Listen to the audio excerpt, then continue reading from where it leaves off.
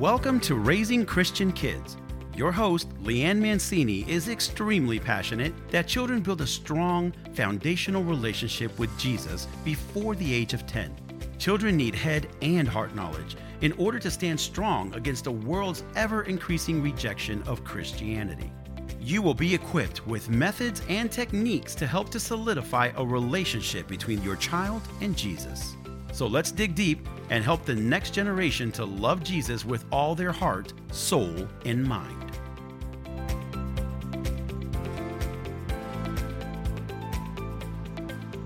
Welcome back to Raising Christian Kids. And before you listen to today's episode, I want to tell you about something really cool that we're doing.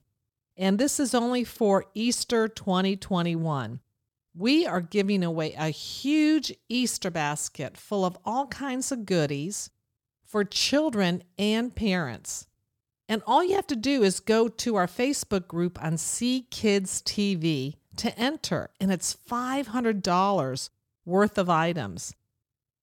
You will win 2 Michael Kors watches, one for him and one for her, an Amazon Echo Show, and a book, Between Heaven and Hollywood by David A.R. White, and it's signed by him. And David A.R. White is one of the co-founders of PureFlix, and he's always in the movies, God's Not Dead. He's really a great guy.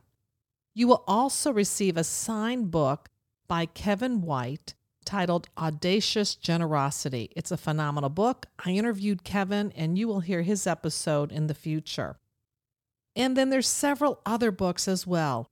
One is Even in Our Darkness by Jack Deere, Praying Through Every Emotion by Linda Evans Shepherd, The 10 Best Decisions a Single Mom Can Make by Pam Farrell and Peggy Sue Wells, Living Your Best Life by Stephanie Pletka, A Rise to Peace by General Editor Julie Coleman, and again, a bunch of See Kids books, DVDs, a curriculum, puzzles, all kinds of fun things.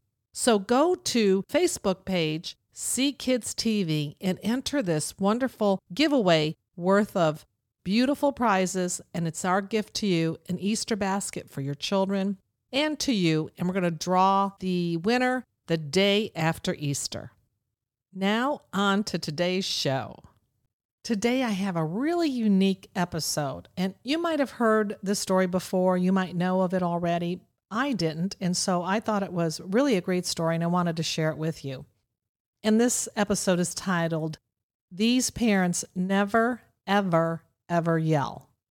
Well, I know when I was raising my kids, I yelled a lot. We're Italian. My mother yelled. It's just what we do. And it wasn't until I got older that I started realizing that yelling is not really good. Yelling at your children is not good. I was amazed when I read the story of the Inuit parents who can totally control their anger, and they never, ever yell at their children. The Inuit parents welcomes anthropologist Jean Briggs into their lives so she could study how they raised their children. Jean Briggs wrote her article in 1970, but we can still learn a lot from her living with these Eskimos. They're Eskimos. Briggs realized that there was something amazing with these families. The adults had an extraordinary ability to control their anger. All the adults, not just parents, all the adults. Briggs told the Canadian Broadcasting Corporation in an interview, and I'm going to quote her, "They never acted in anger towards me, although they were angry with me an awful lot. For instance, one time someone knocked a boiling pot of tea across the igloo, damaging the ice floor. No one changed their expression. 'Too bad,' the offender said calmly, and went to refill the teapot." She shares another instance where a fishing line, which had taken days for them to braid, immediately broke on the first use. And she said no one flinched in anger. Someone simply said, "Sew it together." She said even though she would get angry and sometimes she would snap at them, they never snapped back at her. And so Briggs wrote a book about her experience, and the title of it is Never in Anger. And she wondered how these parents controlled their anger when they had a toddler who was prone to having tantrums. And so how do toddlers who are prone to have tantrums become cool-headed adults? She said she found a clue. She states that she was walking along the seashore when she saw a young mother playing with her toddler. The mother picked up a small stone and said to her child, as she handed the stone to the child, "Hit me. Go on, hit me harder." So the little boy throws the rock at his mother, and she cries out, "Ow, that hurts." This culture believes it's inappropriate to scold or speak angrily to children. Even if your child bites you, there's no raising your voice. The article goes on to say that they believe with little children they are not pushing your buttons. You need to find out what's going on because they are upset about something.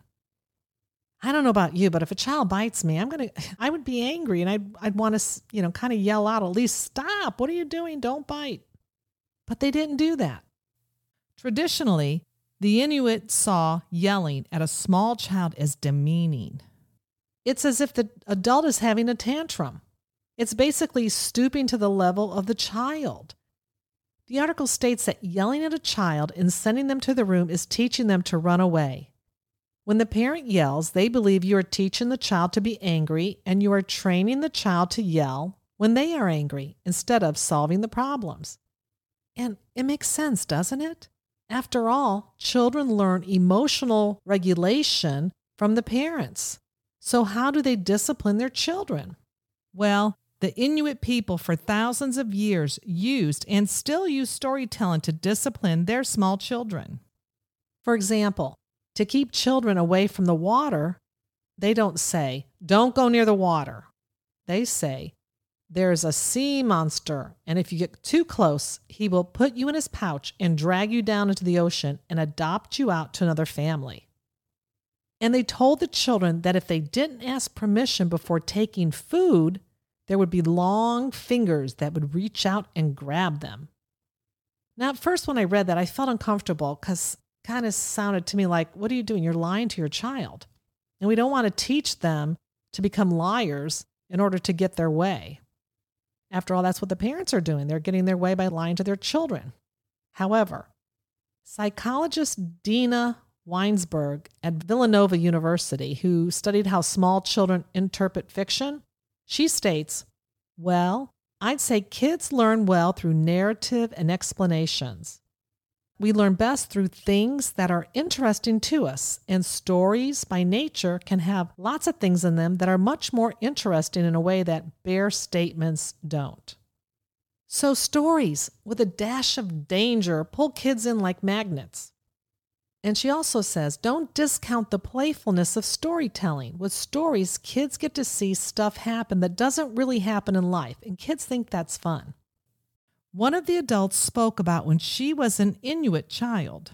She said, when a child in the camp acted in anger, hit someone, or had a tantrum, there was no punishment. Instead, the parents waited for the child to calm down and then, in a peaceful moment, did something that Shakespeare would understand all too well.